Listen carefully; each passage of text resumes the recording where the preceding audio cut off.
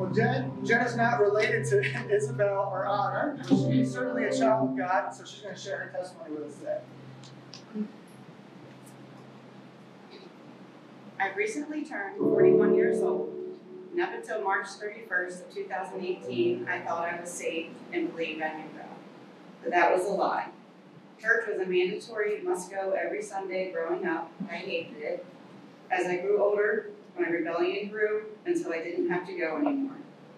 It was around my early to mid-20s, my mother's constant plea for me to find God led me to a few different churches. Meanwhile, I was living in sin with a guy I thought I was supposed to marry. I thank God to this day for stopping that. Losing that relationship, as my father had started to become ill and progressing, I felt I was losing my solid rocks in my life. I was very lonely. I found comfort in a local church where I opened up to Pastor Fern. He then read a scripture to me, Philippians 1:6. And I am sure of this, that he who began a good work in you will bring it to completion at the day of Jesus Christ. That scripture stuck with me and gave me some hope that my life would get better. I still wasn't a true believer. My life didn't change.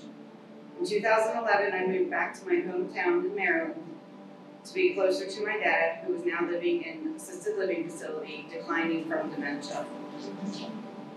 I rented the basement of my best friend Kelly and her husband Dan and their newborn baby Braylon.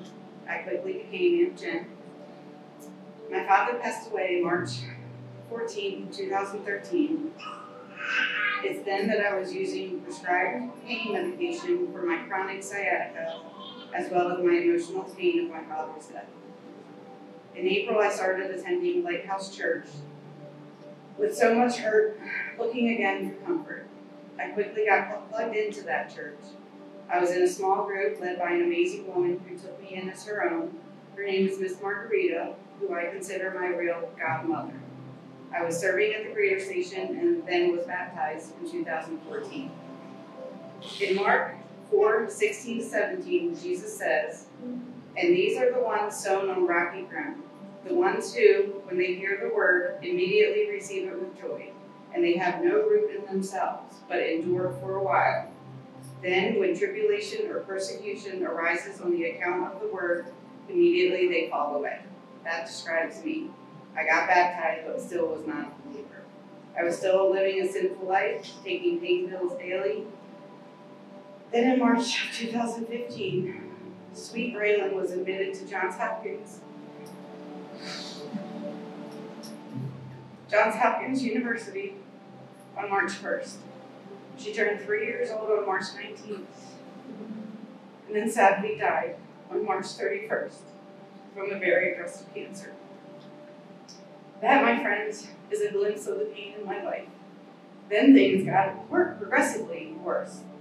I was living in the home of Braylon's grieving parents. As you can imagine, the grief in that house was insurmountable. My addiction to pills got worse. Over time, I ended up in a relationship with another addict, Kevin, in July of 2016. We fell in love quickly and fueled each other's addictions. We became temporarily homeless in South Carolina until we had no choice but for me to move up here to Pennsylvania with my mom and my sister. Kevin went back to Maryland to his mom's. I was completely broken and full of fear, having to start all over here in Pennsylvania. I was lost without Kevin. We had become so codependent with each other in our time together. God blessed me with an amazing job. I started on March 26, 2018, where I met my coworker, Misty. Then 5 days later, Kevin overdosed and died on March 31st, 2018, 3 years to the day of losing Braylon. I died to myself that day. As you may remember, Easter was on April 1st last year, the day after Kevin died. On the day I should be praising God, I was instead lying on my mom's couch crying, saying out loud, "I want to die." I really did beg and forgot to take me away from this life.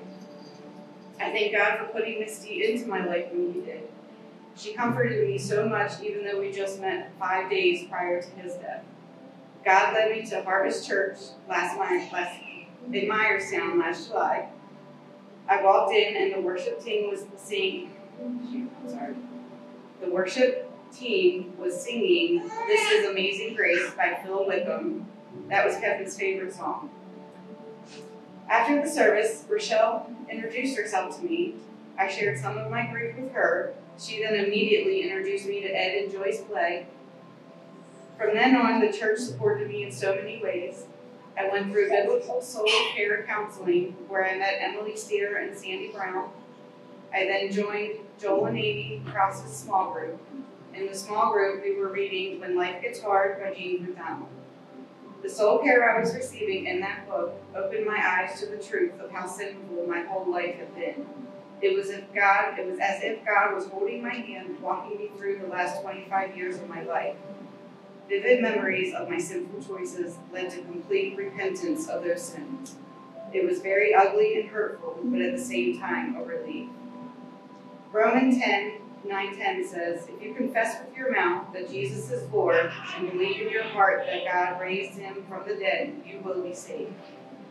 I now know and believe just how much God loves me and thank him for his kindness in giving me salvation through Jesus. I was the stray sheep. I am now reading my Bible daily, love my small group family, and look forward to church every Sunday. I have repented of those sins and want to be obedient by getting baptized today as a true believer. Now in just 5 days, I will be with the Mexico team on our way to Oaxaca, Mexico. Instead of the fears and tragedy I used to have, I am now at peace with complete surrender to God. God is the solid rock in my life, and I know I can't lose him. In closing, I want you to all look at me now and know that you are seeing the result of a very kind and patient God and a fervently prayerful mom.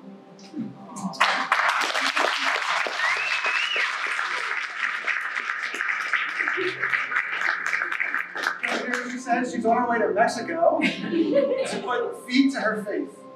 What an awesome act of obedience. I can't wait to hear the testimony about God's going to use you and your newfound freedom in Jesus down there in Mexico. So today it's a privilege as your pastor and friend.